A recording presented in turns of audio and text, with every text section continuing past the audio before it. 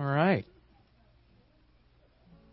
I'm going to go over the call to worship this morning. This is one that I had to read all week. Every day. I needed some encouragement. So, all right. It's good to see y'all. All right. Here we go. Ephesians chapter 3. I'm bouncing around, I know, the last couple of weeks with my call to worships, and I'm sorry for that if you're following along with us. Ephesians 3. Verse 14, 15, and 16. Here we go. For this reason I bow my knees before the Father, from whom every family in heaven and on earth is named, that according to the riches of His glory He may grant you to be strengthened with power through His Spirit in your inner being. And we come here this morning for that renewal. All right? To come and be revived, to be strengthened. Worship with us.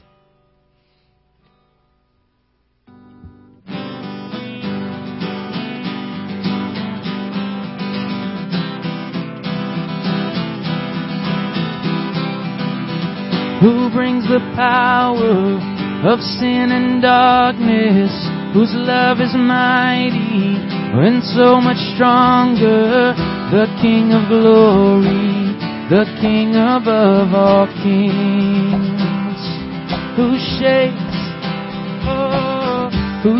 the whole earth with holy thunder, and leaves us breathless in awe and wonder, the King of glory, the King above all kings.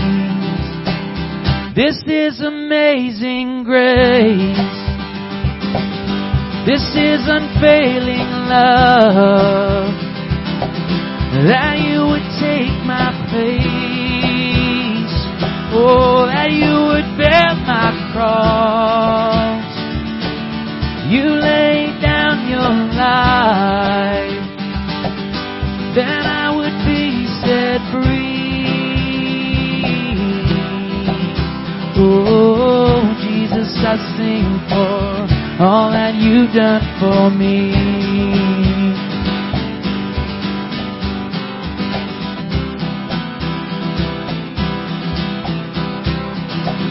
Who brings our chaos back into order, who makes the orphan a son and daughter, the King of glory, the King above all kings.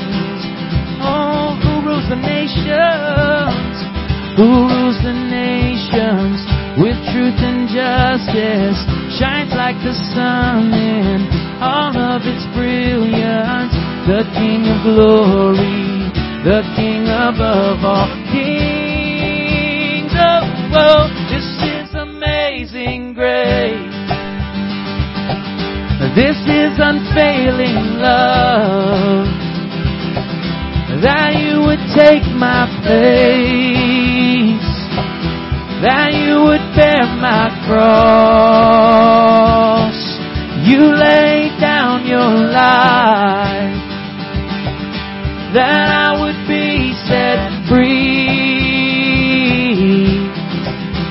Oh, Jesus, I sing for all that you've done for me. Oh, worthy is the Lamb who was slain. Worthy is the King who conquered the grave. Worthy is the Lamb who was slain. Worthy is the King who conquered the grave. Y'all sing. Worthy is the Lamb who was slain. Worthy is the King who conquered the grave. Worthy is the Lamb who was slain. Worthy, worthy, worthy, yeah. This is amazing grace. This is unfailing love. Oh, that you would take my place. Jesus, you would bear my cross. You laid down your life, that I would be set free. Oh, Jesus, I I sing for all that you've done for me. Jesus, I sing for, Jesus, I sing for all that you've done for me.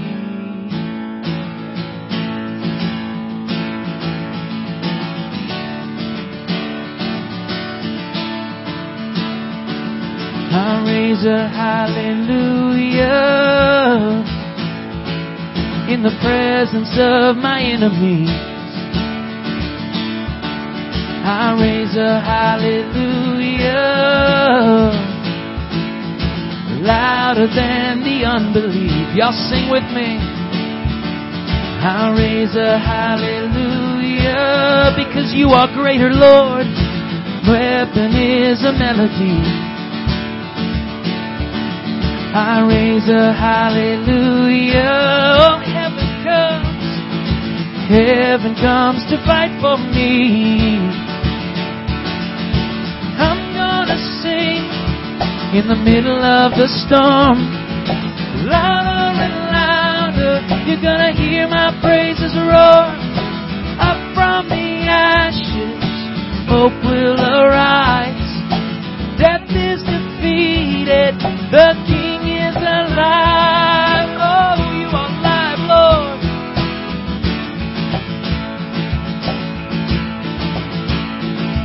I raise a hallelujah with everything inside of me.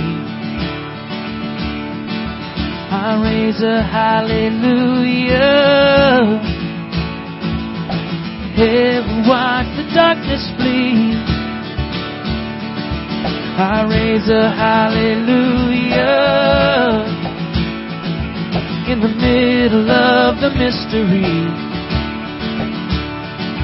I raise a hallelujah. Fear you lost your hold on me. Oh, I'm gonna sing. I'm gonna sing in the middle of the storm. Louder and louder, you're gonna hear my praises roar. Up from the ashes, hope will arise. Death is defeated, the King is alive. I'm gonna sing in the middle of the storm. Oh, louder and louder, you're gonna hear my praises roar. Up from the ashes, hope will arise. Death is defeated, the King is alive.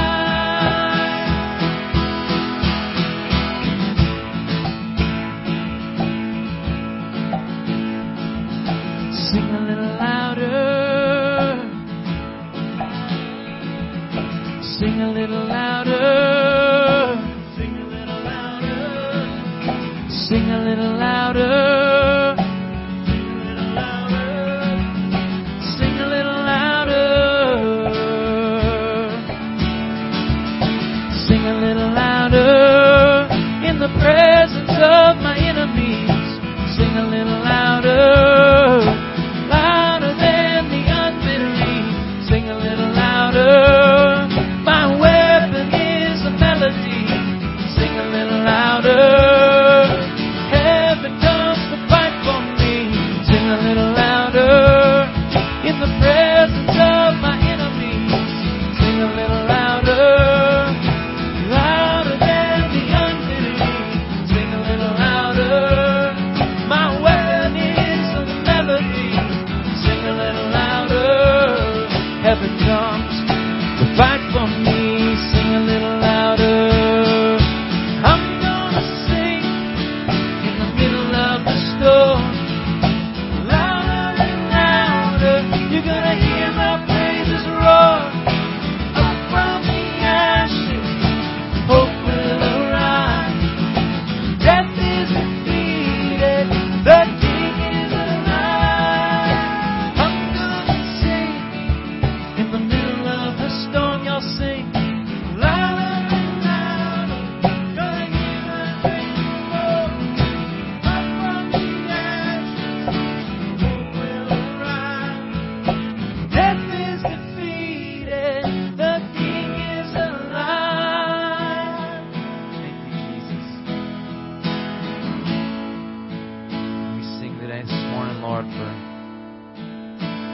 blessings you put in our lives, the undeserved blessings, Lord. Thank you for being there for us. Thank you for being all that we need. Thank you for changing our hearts. And we come to lift those changed hearts up to you this morning, Lord.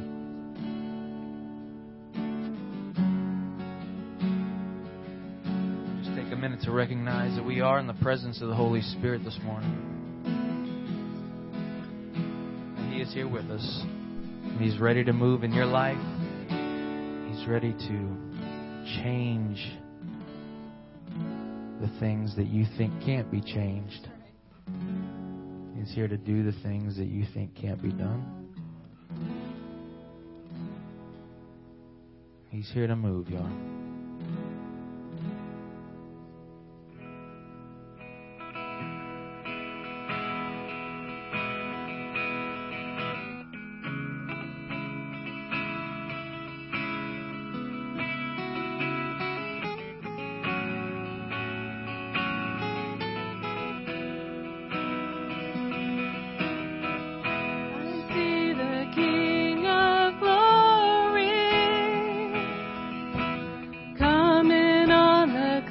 We're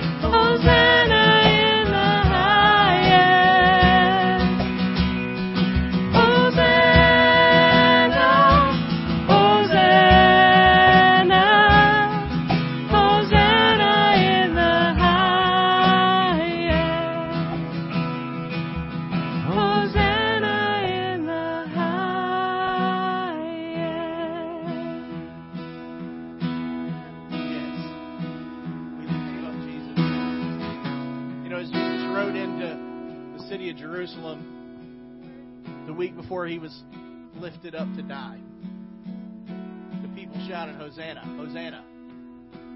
Praise to God. Because the king was coming to town. And the Pharisees said, tell them to stop. And Jesus said, if they stop shouting, the stones will cry out. All creation sings the praise of this King, church. If we stop, creation won't. The rest of the world is going to cry out glory to Jesus, even if we don't. So we might as well join the song. We might as well join the shout, church. We might as well stand on the street and raise our hands and scream, Hosanna, Hosanna in the highest. Lifted up as the mighty King. Lifted up as the one who is and was and is to come. If you don't do your part, God will still be praised. God will still be praised. We might as well find our place. We might as well find our voice in the midst of the worship. We got 10,000 reasons to praise Him. We might as well join the song. Let's lift our voices this morning, church.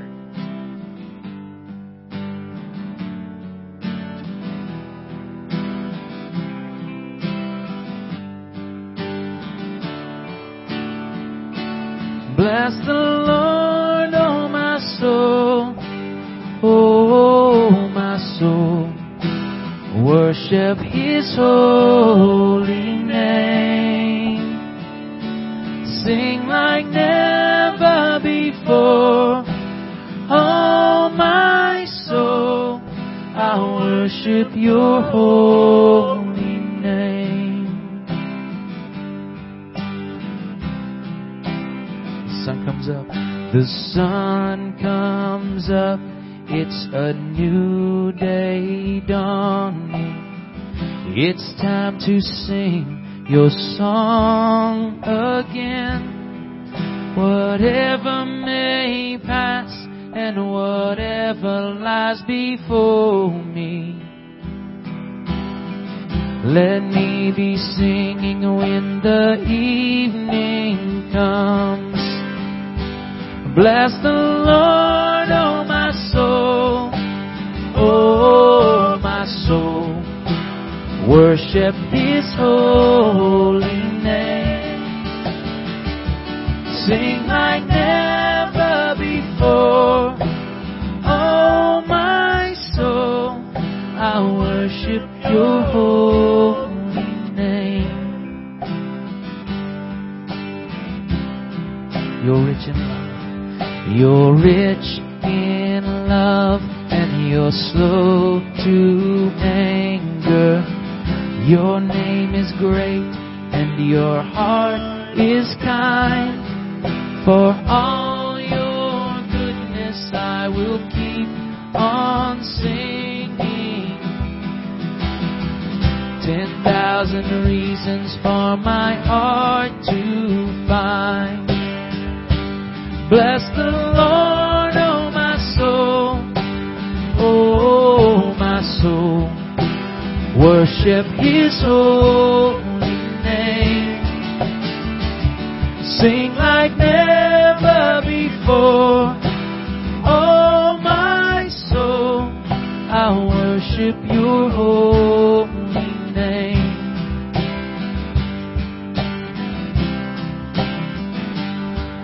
And on that day when my strength is failing, the end draws near and my time has come. Still my soul will sing Your praise unending. 10,000 years and then forevermore. Bless the Lord, oh my soul, oh my soul. Worship His holy name.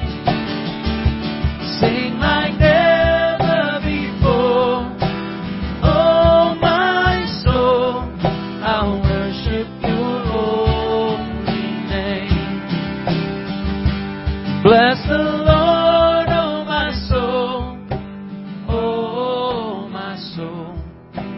Worship His holy name. Y'all sing like never before. Oh, my soul, I worship Your name. Oh, I will worship Your name.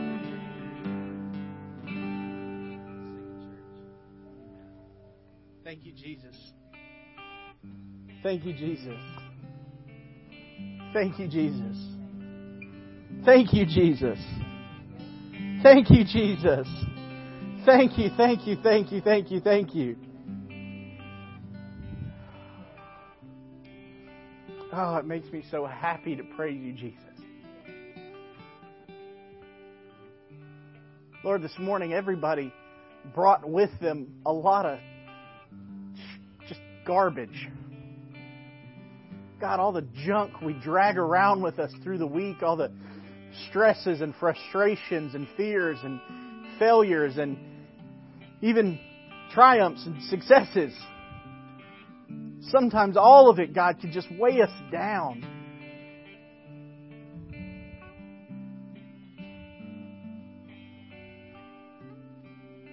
You said,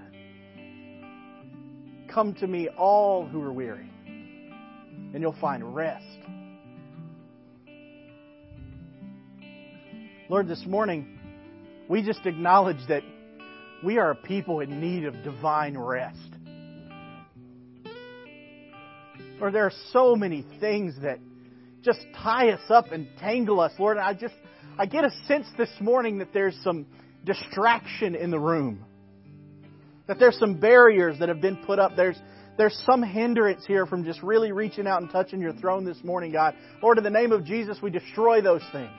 We tear them down in the name of Jesus, God. Whatever it is that we might have brought into this place with us this morning, God, that just keeps us fixated on anything but You, God. Those little irritations or maybe it's just simply exhaustion, God, from a long week of work and life.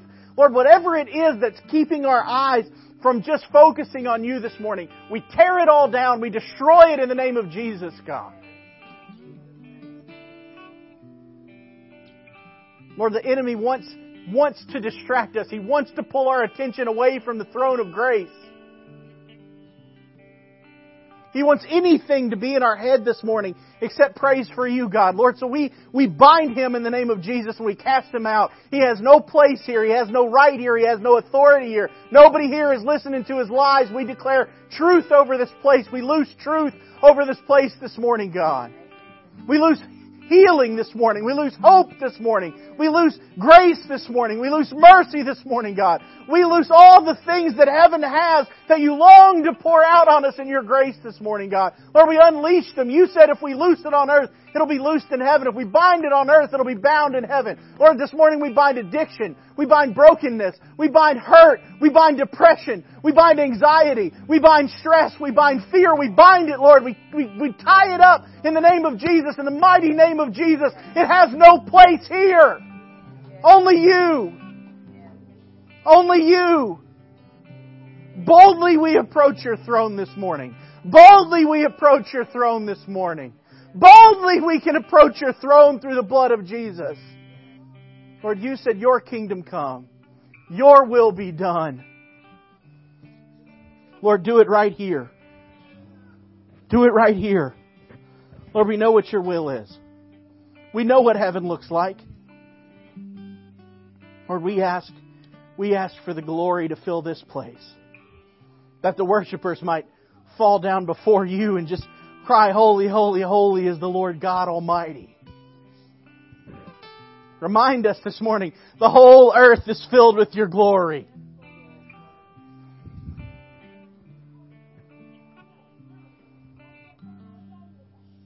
Lord, You promised the prophets that Your glory would cover the earth like the waters cover the sea. Lord, we just pray this morning, show us Your glory. There's no substitute for You. There's no substitute for Your presence.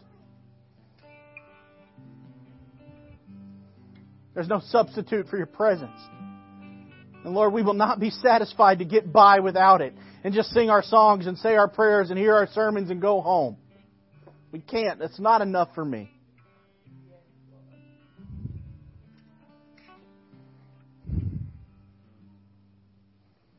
Well, this morning we need You.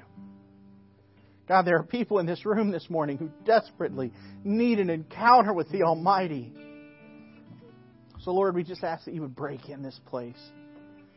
Sweep over us this morning, God.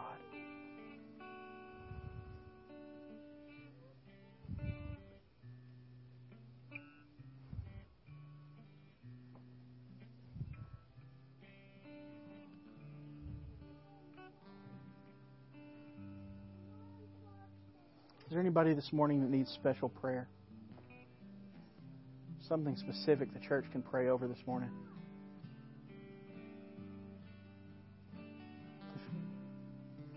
If you need something from the Lord this morning, just come up front so we can kind of all... We have to be careful in this season, but let's just all extend our hands. And let's lift this family up. Let's be the church. God, You said that 2 or more come together and we agree on anything that is in accordance with who You are, we would get our answer from heaven. This morning, church, we stand in agreement one with the other, and we touch heaven this morning, God, and we say that it is Your divine name that we stand in agreement with today, the name of Jesus, the one that saves and rescues and brings healing and hope and deliverance. God, we pray right now in the name of Jesus, God, whatever it is that this family is crying out for, Jesus, would You bring it today?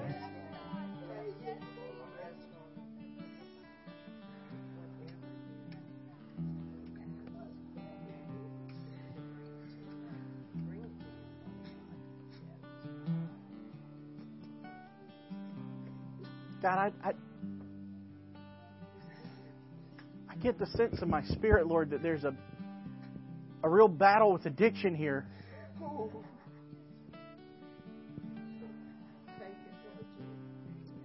But God, what You're saying this morning to Ryan is that his spirit is willing, his flesh is weak. Yes. But Jesus, Your 12, You told them the same thing. And a willing spirit was good enough. It was good enough for You to still call them Yours. It was good enough for You to pursue them with redemption and hope.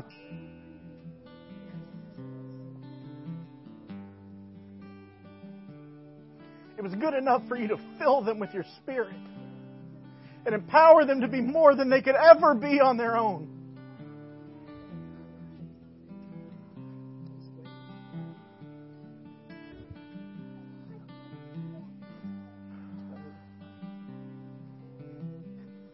No more. No more. Lord, right now we pray in the name of Jesus a transforming of his mind. A renewing in the name of Jesus. Come on, church. Pray with me. We pray a mighty outpouring this morning, God. Like Joshua, we're going to circle this man. We're going to walk around until the walls fall down this morning. No more bondage. No more bondage in the name of Jesus. Break it today, right now, in the name of Jesus. No more bondage, Jesus. No more. Let him walk out of here free today, Jesus. Free. Freedom in the name of Jesus. Freedom in the name of Jesus. There's no addiction in heaven. So we pray Your will be done here as it is in heaven. There's no addiction in heaven, God. Break it right now. This substance has no power compared to You. That's right. Amen for that. It has no power compared to You. Lord, let him surrender himself. Let him surrender himself today to You. That You might be the thing that guides his action. That You might be the desire of his heart. That You might be the one he pursues. Yes, Lord. Thank You, Jesus. Thank You, Jesus. Thank You, Jesus. Now, God, I pray for this one who's weary. Yes, Lord. You said, come to You. And You would put a new yoke on him. Yes, that's right. You'd give him new work to do. Yes, God. You'd give him a new purpose and a new direction. And most of all, You said it was Your yoke and You'd go in it with him, that You would help carry the load. Yes, Lord. And that Your load was easy. Yes, God. And your burden was light. God, there's so much heaviness. So much heaviness on His heart, Lord. We pray it off. We bind that heaviness in the name of Jesus. And we ask for a light burden this morning as You carry Him. Lord, we believe You're good. We believe You're mighty. My biggest downfall. Give it all. Give it all to Him. Give it all to Him. It's not what you can do. It's not what you can do. You can't do it. You will fail every time. You know it. You will fail every time. Look at me. He never fails. Never. He never fails. He never fails. You chase Him, and He'll get rid of the rest. Pursue Him like you pursue that next bump. Chase Him like you do that next high. Chase Him like that. Want Him like that. Where you'll go to any length and you'll push down any wall and you'll chase anything and you'll do anything it takes just to get some more of Him. Chase Him like that. You know what? You'll find Him. And He's good. He's good. And He'll set you free. He takes the way when there is no way. You don't have to fight. It's not your fight. It's not your fight. Right now. Come on. Jesus, I want to give my life to You. Yes. Come on. Come on. I'm done fighting. I Yes. can do this without You. Yes. I want to learn how to read. So I can read Your Bible. Come on. Come on. Come on. I want understanding and peace, Lord. Yes. I just want my family back. Come on. Do it, My God. real family. Do it, God. Do it, God. We believe You, Jesus. Thank You, Lord. Lord, You say we put all our faith and trust in You, like You can't do. Come on. That's it. The broken wreck. Can't do this anymore. Yeah. Alone. I'm tired of hurting the ones I love. Come on. Do it, God. Thank You, Jesus. Lord Jesus, help me to be peaceful, to give my family peace. Come on. Yes, Jesus. Yes, Jesus. Heal His broken heart, God. Heal His broken heart, Jesus. Heal His broken heart, God. Yes, Lord Jesus. Give Him Lord, I rest. need the medicine, Lord. It's just a Give Him minor rest, Jesus. Give Him rest, Jesus. Give Him rest, Jesus.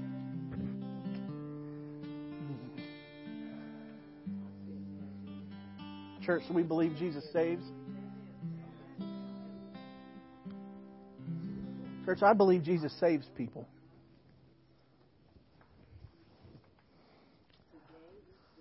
I think 12 help programs are great. 12-step programs are awesome. Self-help groups are amazing. Celebrate Recovery is awesome. NA is great.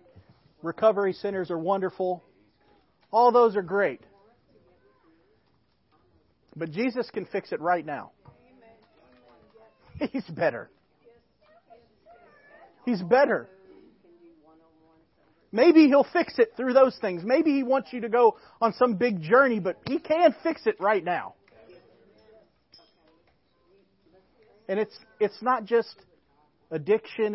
It's that applies to everything. You may have a journey of faith Jesus is walking you down, church. And I think that Ryan is on a journey. And I think you guys have been a part of his journey.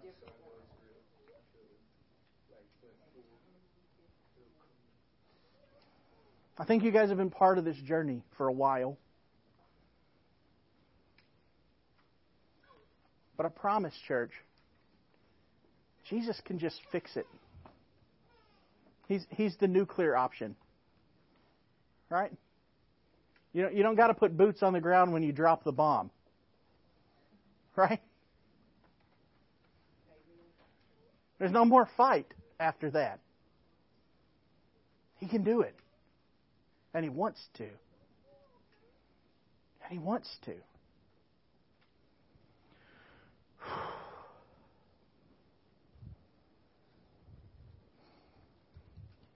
There's this song, kind of an old song, but one of the lines said, "Ruin my agenda, holy as it never was."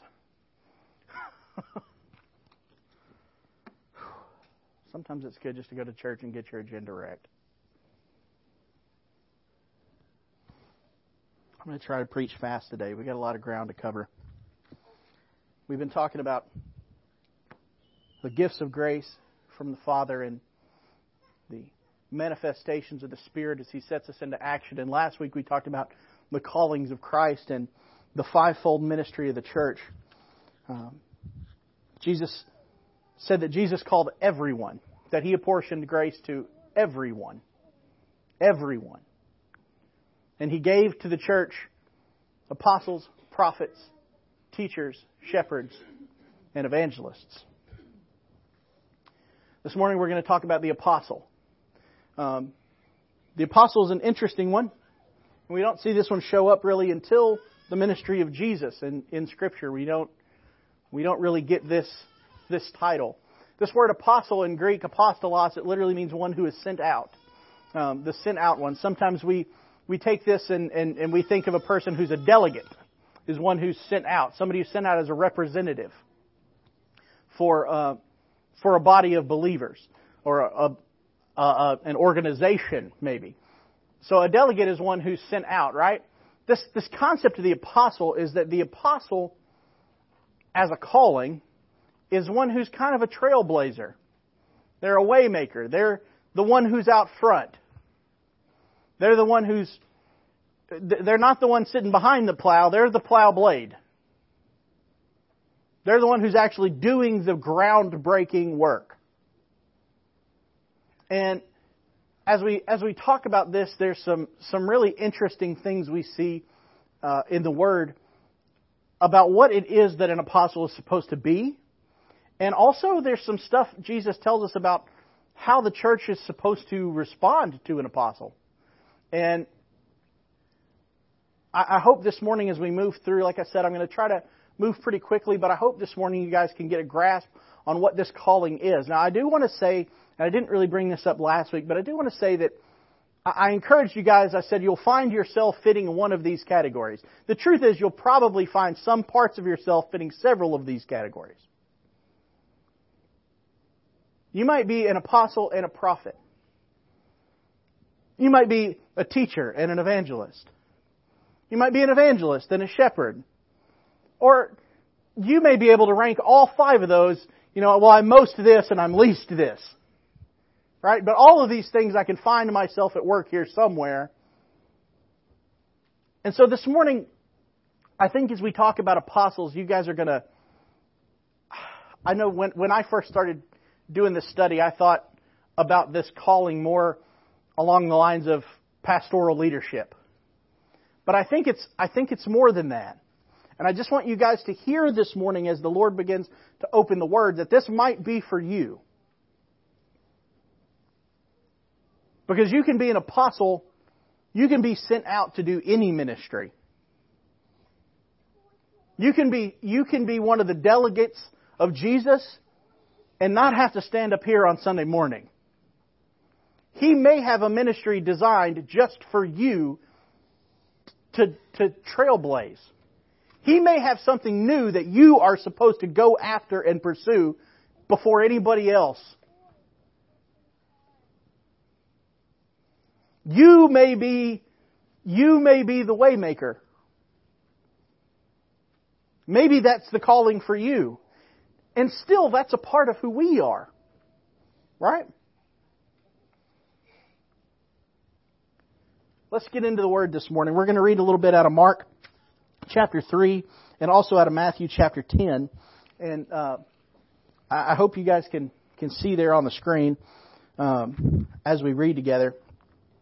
I can't, so I'm going to read from the book. This is in Mark chapter 3. We're going to start at verse 13. This is when Jesus goes up and He first picks the 12. All right, He's got a big crowd that's following Him. He's been teaching, He's been preaching, He's even healed some people. and he's handpicking the 12 out of the big group now, okay? So it says, Jesus went up on a mountainside, and he called to him those he wanted, and they came to him. He appointed 12, that they might be with him, and that he might send them out to preach, and to have authority to drive out demons. Now we're going to switch over to Matthew chapter 10, and we're going to read a little bit there from verses 5 through 8. And it covers some of that same thing that Mark was just talking about. It says, these 12, Jesus sent out with the following instructions. He gives a little more detail. Well, actually a whole lot more detail in Matthew, because that's pretty much all Mark tells us. He says, don't go to the Gentiles or enter any town of the Samaritans. Go rather to the lost sheep of Israel. As you go, proclaim this message. The kingdom of heaven has come near. Heal the sick, raise the dead, cleanse those who have leprosy, drive out demons. Freely you have received, freely give. So, this is the beginning of Jesus' call to his apostles. The first thing we can see from Mark chapter 13, chapter 3, verse 13, it's very simple. It's a very simple reality. But at the same time, it might be the most important thing I say all morning. It says Jesus went up on a mountainside and he sat down and he called to him those that he wanted. And they came. He called and they came. He called, they came. The first marker of an apostle is obedience. When Jesus calls, you just come. The first marker of the apostle is just to do what Jesus says. It seems simple, but that is maybe the most difficult thing you're ever asked to do in your whole life. Mother Teresa, in an interview before she died on 2020, said that Christians have the easiest life of anybody in the world. Because you never had to make any decisions for yourself. You only had to make one decision ever. You had to decide, I'm going to follow Jesus. And He made every decision after that. To live like that, right? That is the first marker of what it is to be an apostle. When Jesus calls, you go. The second thing we see in verse 14, it says that they were called to be with Him. It says Jesus called them to be with Him. Now we know as we read through the Gospels, guys, that Jesus had a very particular relationship with these 12 men. That was unlike any relationship He had with anyone else. The apostle is first obedient, and second, their calling, their greatest purpose is just to be with Jesus. The apostles, the second marker of an apostle is intimacy. There's this overwhelming desire to just be with Jesus, to know Him, to just be with Him. Man, doesn't that sound good? If Jesus called and said, hey, here is my calling for you, be with me. Come on, that's a good calling. That's a good calling. But He called them first that they might be with Him. As we keep reading there in verse 14, it says He commissioned them. He commissioned them to preach, to teach, to heal, to drive out demons. Now, we read in the Gospel of Matthew, it says this several times, that Jesus came to do a few specific things. Teach, preach, heal, drive out demons, destroy the works of the devil. Guess what He asked His disciples to do? Teach, preach, heal, cast out demons, destroy the works of the devil, right? Guess what they did? Teach, preach, heal, drive out demons, destroy the works of the devil. Guess what we're supposed to do? Guess what we're not doing? We wonder why the church is in decline. Where are the apostles? Where are the apostles? Where are the ones teaching, preaching, healing, casting out demons, destroying the works of the devil? Where are the ones doing what Jesus did? Where are the ones who just came when He said go? Where are the ones who are with Him and know Him and are pursuing His heart? But see, to be an apostle means that you are co-missioned. That you have a mission with Jesus. The same mission Jesus had is your mission. You are to be with Him. Your mission and His mission are connected. The apostle is necessarily set forth to do ministry. The third marker of an apostle is one who can't not minister. They can't just sit and do nothing. They have been commissioned by Jesus to do what He's doing because they're with Him. If you're with Jesus, and we started with obedience, you're going to do what He says. And if you guys read the Gospels, what Jesus says is what He does. We keep reading, we get to verse 15, and it says that they were granted authority. That Jesus gave them authority. And specifically authority to drive out demons. I want to fixate a little minute, just for a minute on that term, drive out. We're going to see in a couple weeks when we talk about the evangelists, they're given authority too, but it's different. The authority of the apostle is one that is, it's like Jesus' authority. They're called to be with Him. And this authority that they're given is given to them in such a way that it's affirming. You know what it means to be affirmed? It means that Jesus tells these guys, you're going to be with me, you're going to be like me, and I am telling you that you have not only my permission, but my affirmation that you're going to go out and do the very work that I have been doing. They're ordained. Now we have a title in the church we call ordination, and we reserve that specifically for pastors. When you go and you start your process in the Church of the Nazarene to be a pastor, they ask you, do you want to be a deacon or do you want to be ordained as a deacon or ordained as an elder? And one of the main focuses we have about ordination is, are you willing to preach? If you don't want to preach, they don't want to ordain you. I understand that from an organizational standpoint, but biblically, I'm not sure that was really the criteria. The idea of ordination, and why we still use it in the church, is this idea that Jesus has passed on His authority. And that authority is to do the ministry we just talked about. And it's specifically to drive out darkness. The power of the apostle, the authority granted to the apostle, is to go to the place where darkness is and kick it out. It can't stay there when the apostle comes around. Find the place the enemy's at work and run it out of here. It's a particular kind of authority. And it's one that Jesus offers to those He calls as apostles. They're ordained. As we move on, we'll get into Matthew a little bit. And when we get to Matthew, we get a whole lot more of this conversation. If you guys read the Gospels, you know that there's a lot of overlap. Okay? 85% of the book of Matthew is word for word the Gospel of Mark. The other 15% is extra stuff that Mark didn't have. Okay? It's other sources that weren't ready at Mark's fingertips. Mark was a protege of the Apostle Peter. And when Peter was very old, Mark sat by his bedside and he wrote down Peter's story from Peter's perspective.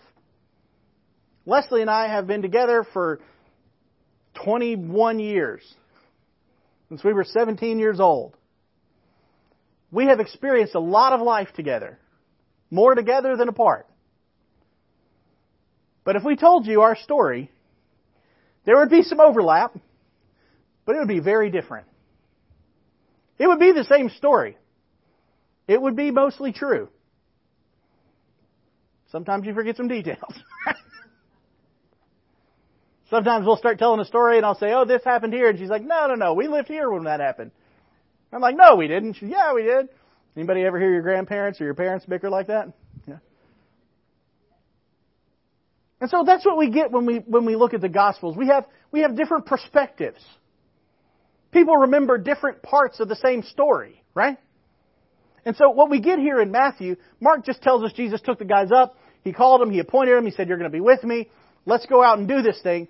Matthew gives us the whole conversation. Matthew just remembers the words. Now, has anybody here watched the show The Chosen? It's really good. Really, really good. It's a free app called The Chosen app. You can get it, download it on your phone, watch the show. It's incredible. One of the things that happens in the show is that we see who becomes the Apostle Matthew, and he is really awkward.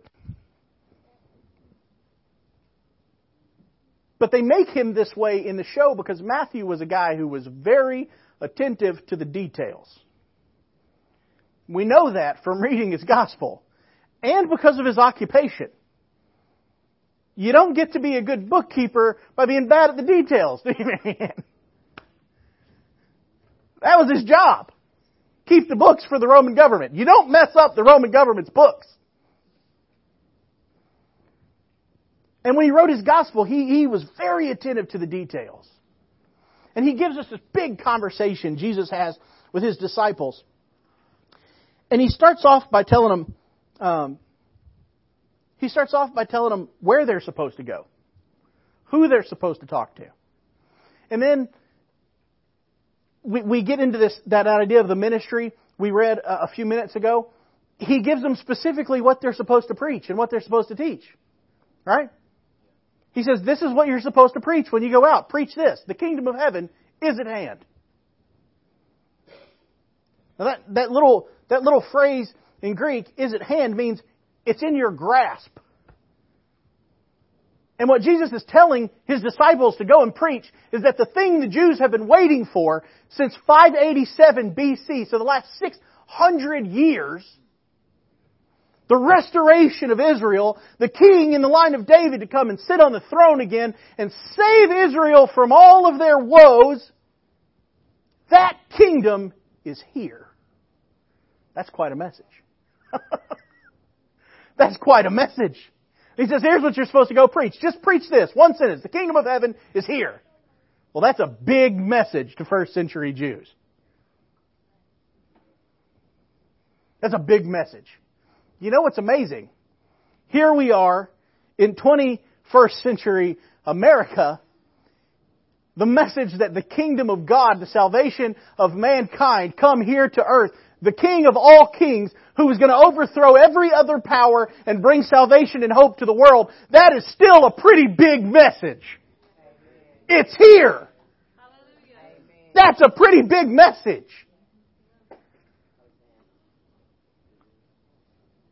As we keep reading in chapter 5, we go to verses 9 through 15 here. And it says, He tells them, don't take any gold, silver, copper with you in your belts. No bag for the journey, no extra shirt or sandals or staff, because the worker is worth his keep. It's probably completely invisible to everybody. Whatever town or village you enter, search there for some worthy person. Stay at their house until you leave. As you enter the home, give it your greeting. If the home is deserving, let your peace rest on it. If it is not, let your peace return to you. If anyone will not welcome you or listen to your words, leave that home or town and shake the dust off your feet. Whew.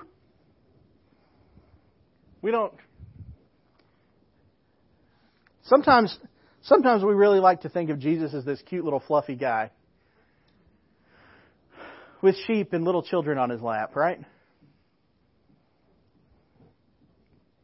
Jesus was hardcore, y'all. You know how, like, maybe it's because I'm a man, I don't know. My favorite descriptions of Jesus are in Revelation. Like, the way John the Revelator describes Jesus, it just gets me fired up. I like the version of Jesus riding in on a white horse with fire in his eyes and a sword coming out his mouth and a big tattoo on his thigh that says King of Kings and Lord of Lords with an army behind him. Like, that is a hardcore Jesus. I like that Jesus. That is my Jesus! Come on! Jesus did not play around. He was not just this sweet little guy. In fact, at the end of this discourse, he says, you may think that I came to bring peace. I didn't. I came to bring a sword. Jesus is not playing around. He says, listen, I've got a message for you to preach. And if people don't want to hear it, don't just leave. On your way out, make sure none of them even hangs on your feet. Leave it right where it lays. He said they're not worthy of you. In verse 15 it says, I'm telling you, it'll be better for Sodom and Gomorrah at the day of judgment than the one who ignores the apostle. Sometimes, church, we just got to go and shake the dust off. That's a hard word for a world that never wants to offend anybody. But somehow we're all offended all the time.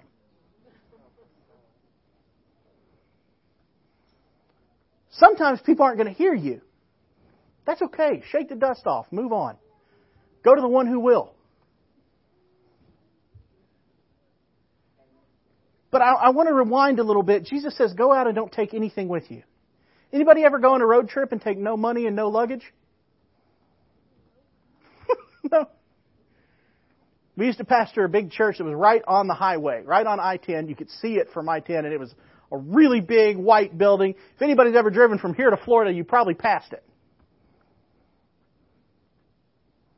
And people would drive by, and they'd see our big fancy building there on the side of the highway, and they would inevitably stop and beg for money. Somehow, I ended up with the horrible job of having to deal with all these people who came in asking for money. How did I get that job? I don't know. I got burned a few times. Even aided and abetted a criminal once. It's true. We put a fugitive in a hotel room. It's true. We didn't know he was a fugitive yet, but sometimes you have to err on the side of grace, right? But man, people would come in, and it was always the same story. There was never a new story. I'm either going from Texas to Florida or from Florida to Texas. One or the other. I've got a job that I'm going to, but I got to right here and I ran out of money. And now I don't have enough gas to get where I'm going. And I'd say, I can put $20 worth of gas in your car. No. I need some food too, and my kids need some. It'd be better if you just give me some cash. Like, no, I don't feel like supporting your habit today.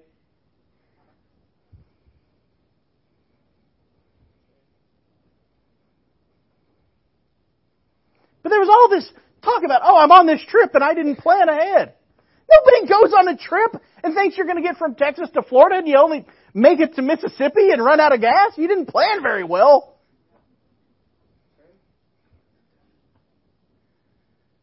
Even worse if you're coming from Florida. I mean, we were like 85 miles from the border of Florida. Like, you really didn't plan very well. What'd you leave with, half a tank? Like,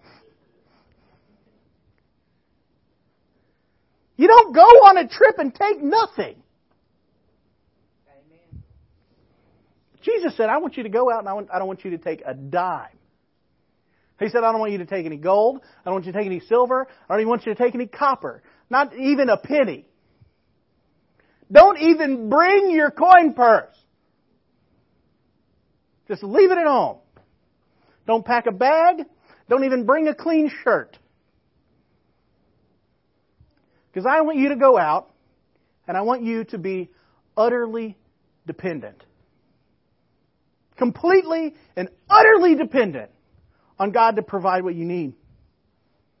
See, the worker's worth his keep, and when you go somewhere, find somebody who's going to bless you. And listen, when the apostle goes out on a journey like that, you find a new level of desperation. When you go out on your journey and the first night, it's dinner time and you haven't eaten because you weren't allowed to pack a lunch, but you don't have any money to buy any food either. You learn a new level of desperation for the presence and provision of God when you're sent out like that. A marker of an apostle is a person who finds everything they need in God. They're completely and utterly dependent on Him all the time. for everything that they have and everything they ever will need. You don't see them building up giant bank accounts and buying a second home, or you don't see the apostle hoarding wealth and trying to build big congregations so that they have everything they need. You don't see the apostle asking people to donate money so they can buy a private plane, right?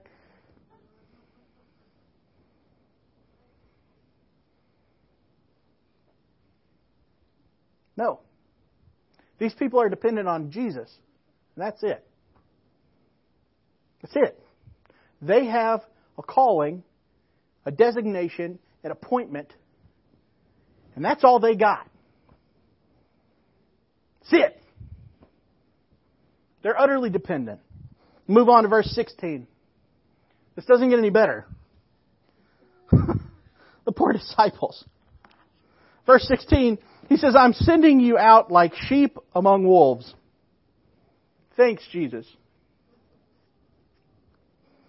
I'm sending you out like sheep. Anybody know what wolves do to sheep? You know, sheep don't have any claws. They don't even have bottom teeth. They have no means of defending themselves. None. You know, wolves are one of the only animals in the world besides people that kill things just for fun. They hunt for entertainment. They hunt because the pack was bored. With food laying there, they'll go out and hunt again and then leave it. They'll kill you just to kill you. Jesus says, I'm sending you out like sheep among wolves. So, therefore, be as shrewd as snakes and as innocent as doves.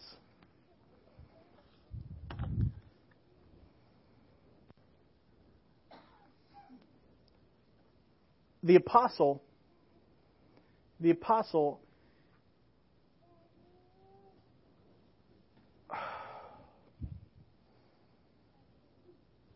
is called to be a person of restraint.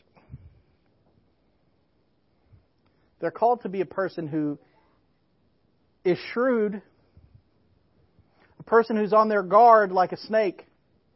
Anybody ever walk through the woods and all of a sudden a snake will strike and you never even knew he was there? He knew you were there though, didn't he? He knew you were coming half a mile ago. He felt the vibrations in the ground. He could taste your sweat on his tongue before he ever saw you. Jesus says, I want you to go out and I want you to be that discerning, that careful. But you're not allowed to strike. You have to be that careful, but you also have to be as calm and quiet and sweet and innocent and defenseless as a sheep or a dove. I remember when I was a kid, we would always shoot doves with BB guns. And then my neighbor Luke would clean them and grill them and we'd eat dove. It's delicious, by the way. But the reason we shot them is not only because they were delicious, but because they don't move. We had this power line that ran all the way across. We had three boys, like three sets of boys that lived in houses back to back, and this power line ran all the way across all three of our yards. And the doves would sit on the power line, and you could walk right up underneath the power line and just go, pow! And the one sitting beside him wouldn't even fly away. And so the next boy would cock his gun, pow!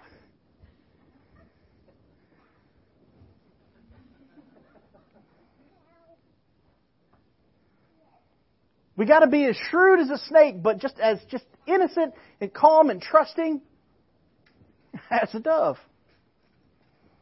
The call of the apostle is to be meek. See, it's not to not have any strength. It's to have strength and control it. When you think of meekness, think of a horse pulling a cart or carrying a rider. In Kentucky, we like horses. When you put yourself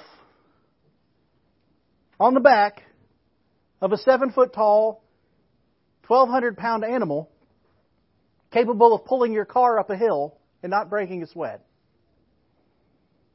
You are at its mercy. You may have a bit in his mouth. He may go where you tell him to go. But let him get spooked and see who's really in charge. Let him step on a twig on the trail ride and it make a loud crack. And see who's really the boss in that moment. It ain't you. But you see, a horse is strength under control. And that's what Jesus calls the apostle to be. He calls the apostle to be meek. It's not that they're weak, but they're unwilling to just buck you off. They're shrewd, but they're kind. I think this one gets a lot of people. A lot of people who are called into this kind of ministry fail at this point. Because this kind of calling is one where you're granted this authority and you're given this message and you have this tremendous drive to go do this thing that Jesus has given you to do. And you see things that everybody else doesn't see. Because the calling of the apostle is a big picture calling. He calls the 12 and he tells them, you're going to change the world. You 12 guys are going to take my message to the entire world. That's the last thing Jesus says before He goes into heaven. Okay, this is a big time calling. They have to set up the entire organization of what we call church from nothing. Okay, these guys were groundbreakers, trailblazers, visionaries. They might not have been great at the details, but they were visionaries.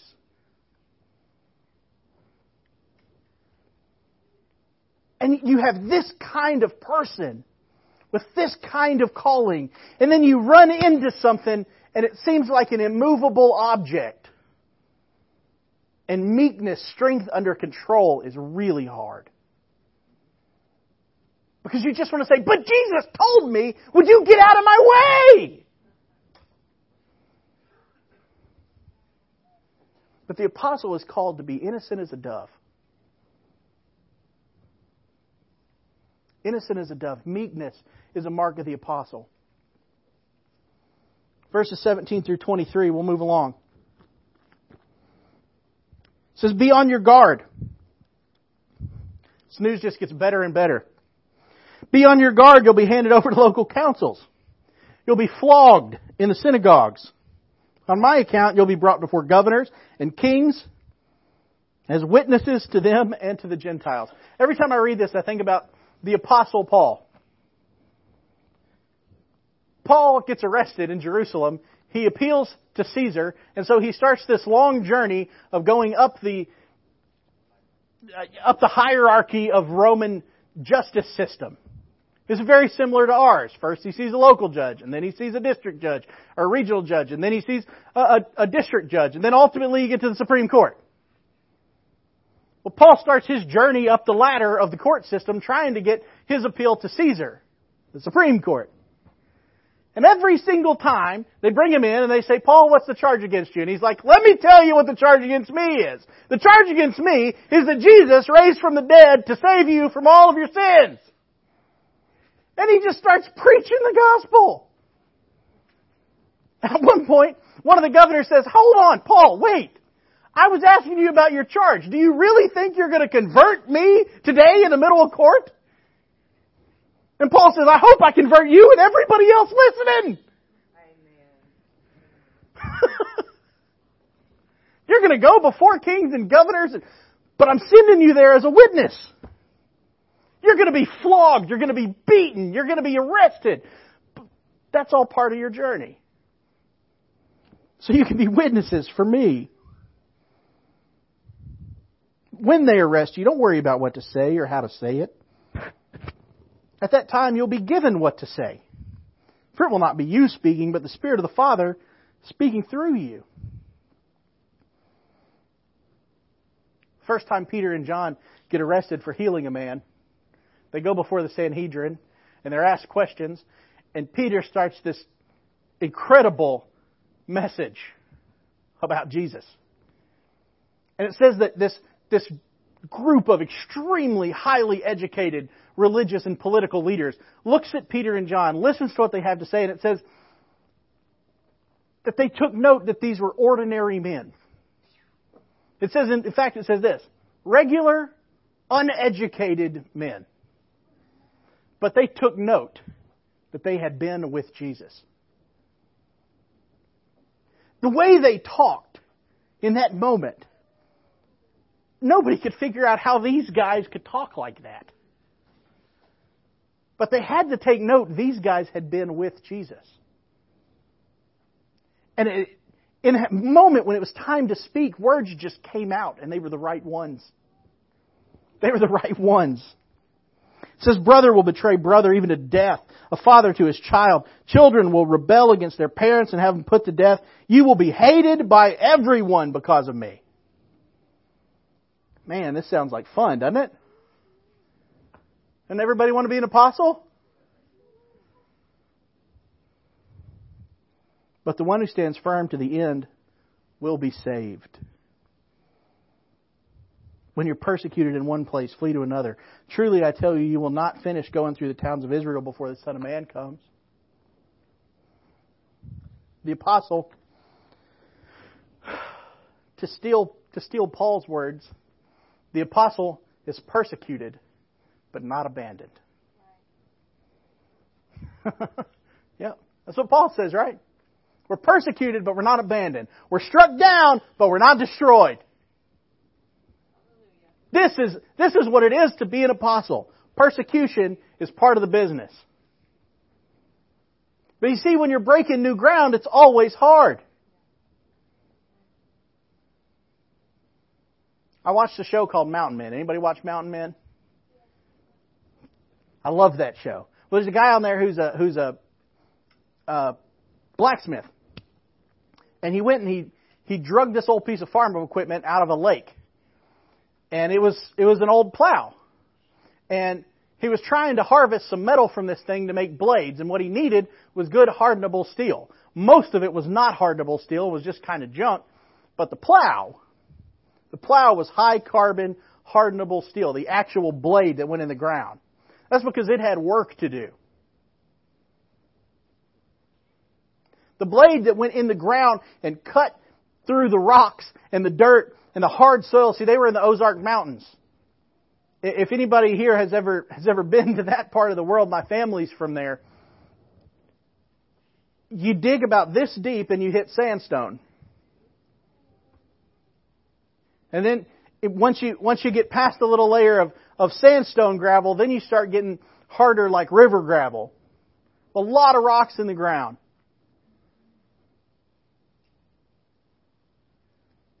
It's mountainous, it's rocky, it's tough ground. And if you're going to cut through that, you got to have something really hard.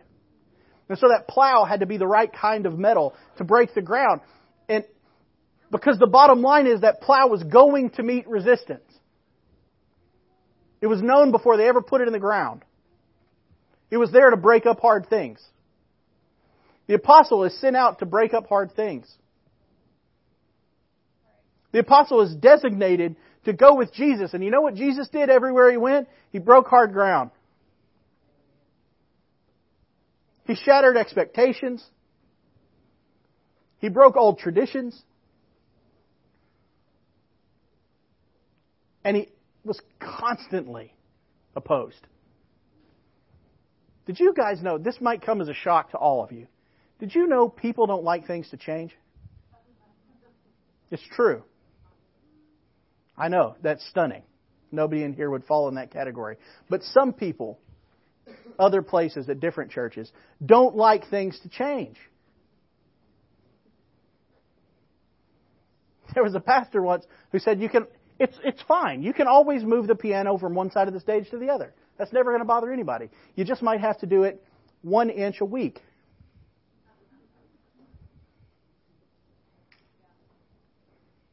People don't like change. We don't like things to be different. And when somebody comes in and they start breaking new ground, there will be opposition. The apostle will be opposed. The apostle will be persecuted but never abandoned. The one who stands firm to the end is going to be saved. If you just push through what Jesus is calling you to do, in the end, He's coming. If you'll just push through that hard ground, in the end, once you've broken it all up, salvation, rescue is coming. Rescue is coming. We're persecuted, but we're not abandoned. And what this breeds in the apostle, the characteristic that this reality breeds in the apostle is what I call a holy dissatisfaction. The apostle is never satisfied with the way things are, but always pushing to what it could be. And that's not out of some weird sense of I want something better. It's this divine thing that God has put into the apostle to just keep breaking. Just keep pushing. Blaze that trail nobody's been on yet. It's this thing from God that says, I can't stop until I get to where He is. This holy dissatisfaction with just normal.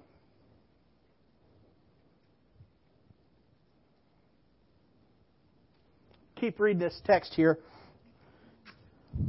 Pick up at verse 24. And Jesus says this to him. He says, the student is not above the teacher, nor the servant above his master.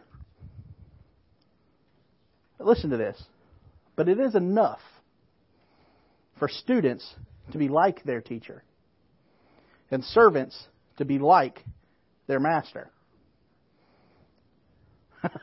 He goes on and he says, if they call the master the devil, how much more are they going to call the servant that? But what I want us to fix our attention on in this little stretch here, he says the student isn't above the master, or the teacher, the servant's not above the master, but it's enough. It's enough. It's sufficient for the student to be like the teacher, for the servant to be like the master. And the idea here is that we have to come under to become like. We have to come under the authority of the teacher or under the authority of the master in order to become like the master. The concept, one of the markers of an apostle and the calling of an apostle is that they are going to emulate Jesus. They're going to emulate Jesus. That word emulate, it's more than just imitate. It's not just like to do what you do. To emulate means to literally become like. Not just to act like, but to be like. To actually become like that person. And in order to do that, we have to put ourselves in the position of a student or a servant. The apostle is one who is always going to come under the authority of Jesus. Kind of like the meekness, this one catches some folks too. Because when you get yourself in this position of authority, it's hard to remember that you're also a man under authority. But if we don't come under, we can never be like him. If the student is always trying to tell the teacher how to teach, they're never going to learn anything. If the servant is always trying to run things, it's not a very good servant. And they're probably not going to end up having much of a future. They're never going to become a master by trying to take over the master's house. Right? That's never going to work.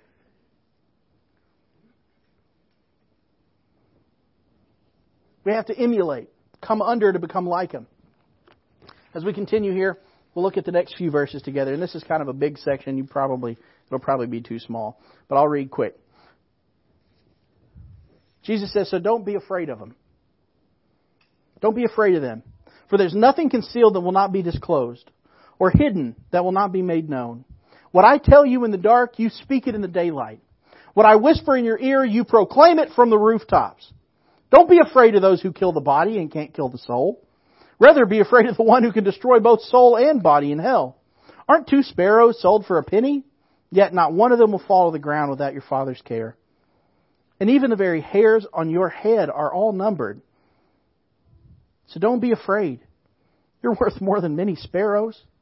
Whoever acknowledges me before others, I will also acknowledge before my Father in heaven.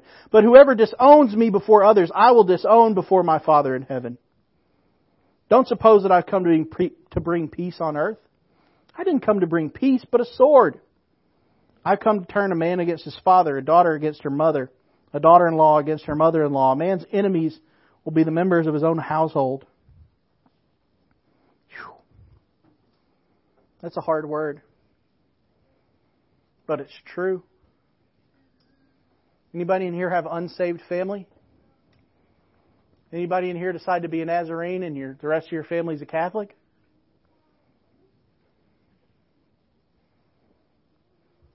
Sometimes pursuing Jesus wrecks relationships.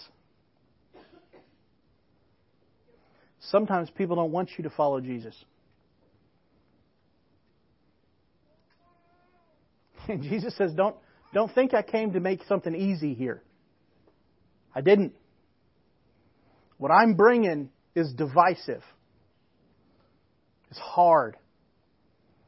Leslie preached this morning out of Luke chapter 2, and there's a prophet there named Simeon, and he tells Mary and Joseph that Jesus,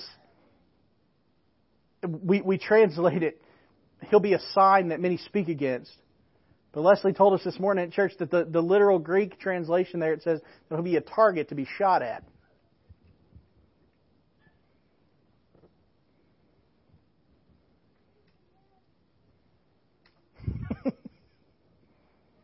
Jesus was a target to be shot at. And the calling of the apostle is to be with Him and to be like Him.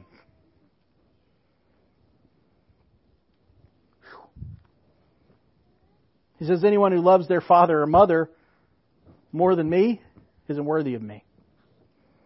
Anyone who loves their son or daughter more than me is not worthy of me.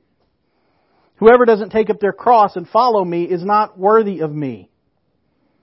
Whoever finds their life will lose it. Whoever loses their life for my sake will find it.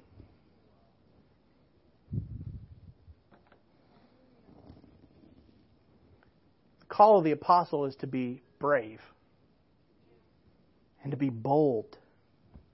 He says, don't be afraid. Yes, I'm sending you out like sheep among wolves. Yes, I'm sending you out to break up hard ground. Yes, you're going to be beaten. Yes, you're going to be abused. Yes, you're going to be accused of things. Yes, you're going to be dragged before. People are going to hate you. They hate me too. But don't be afraid of them. They don't amount to anything. Fix your attention on things with eternal consequences. It doesn't matter if your neighbor doesn't like you because you preach Jesus. They can't really do anything of value. They might make your daily life uncomfortable. But ultimately, you are here to serve Jesus.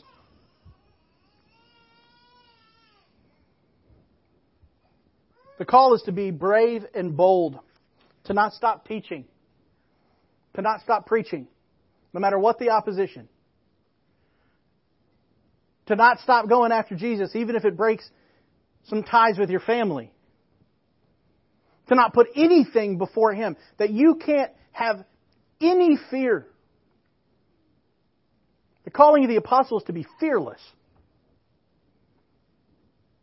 Completely fearless.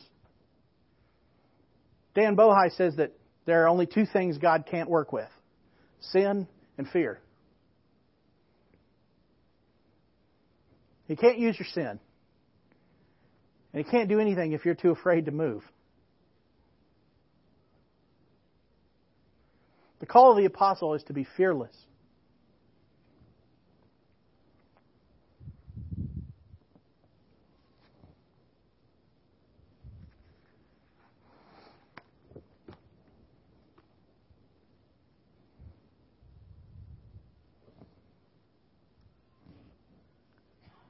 Oh, I forgot that one.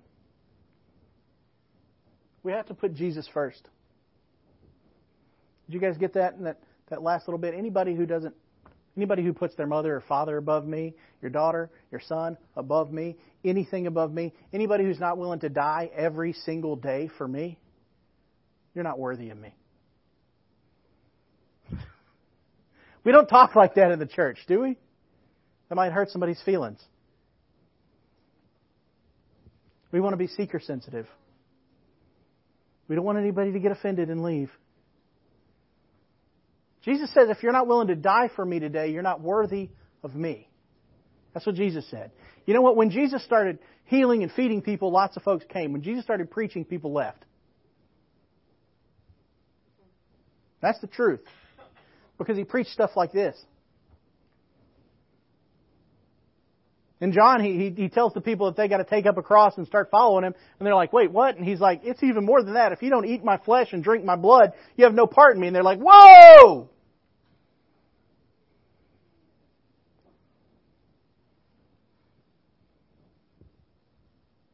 They said, this is a hard teaching.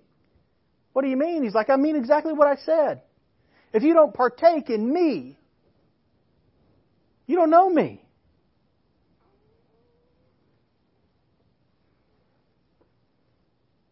And everybody leaves. And Jesus looks at the 12. He says, are you going to abandon me too? And they're like, where else do we go? You're the only person who speaks and there's life on it. There's life in your words. We don't know where else to go. You're all we got, Jesus. The apostle has to be Christocentric. Christ in the center of everything. Christ in the middle of everything.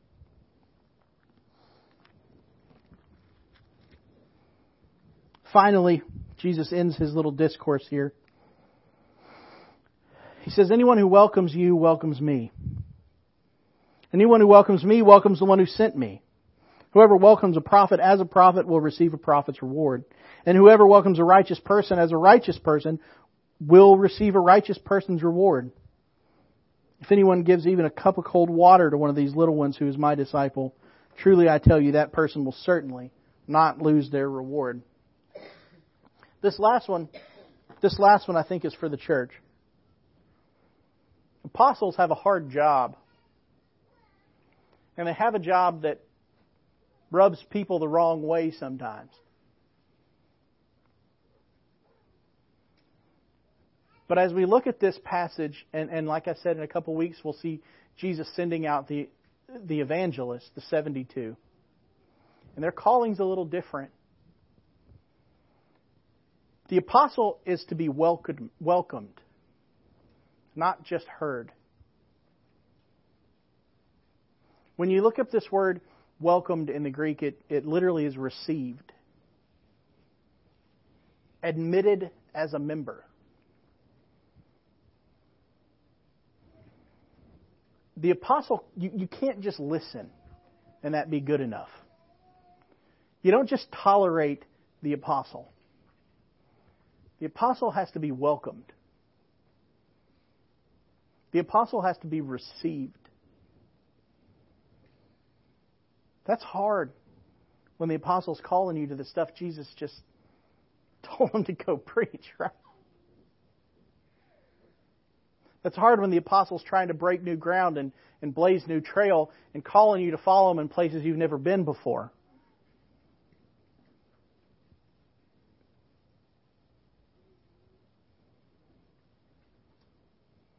The apostle has to be received. And if you don't receive the apostle, then you miss the reward.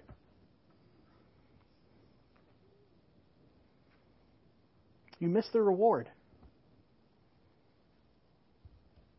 I remember when I first started studying the fivefold, I assumed I was going to be a teacher. I like to teach. It's fun.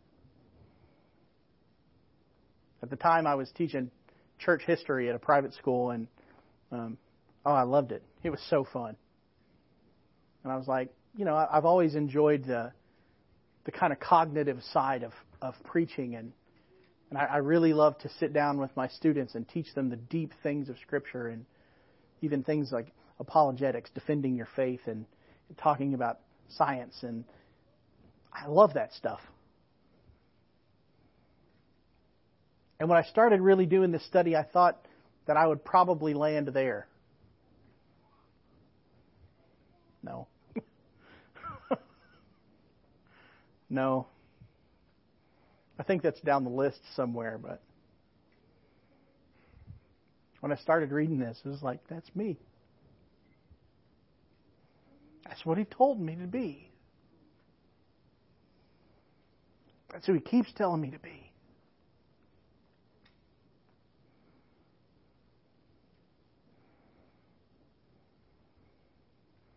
There's some hard realities that come with that.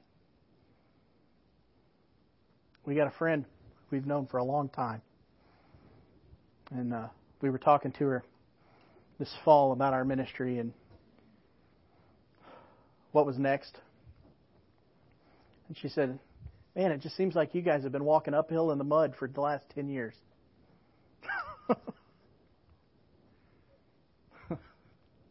And we kind of laugh. But y'all, God has had us breaking some hard trail.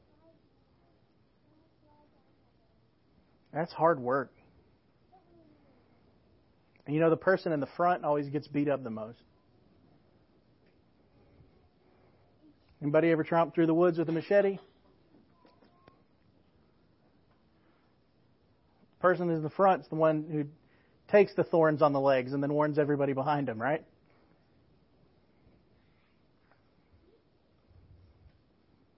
But man, I've never been alone. He called me to be with Him.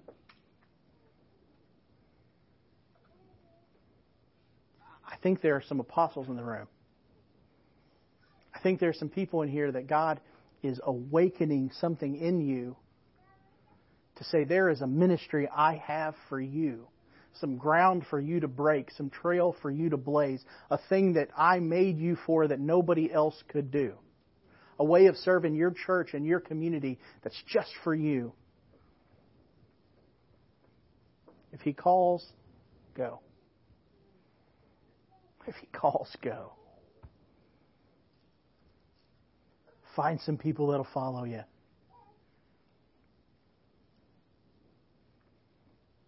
I gave you guys some markers of the apostle straight from the mouth of Jesus this morning. He calls. Are we ready to answer? Let's pray. God, we thank You and praise You. We love You. We honor You. Lord, build Your church. Not our church. Not our church.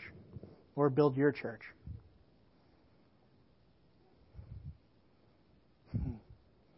Like the psalmist said, unless the Lord builds the house, the workers labor in vain.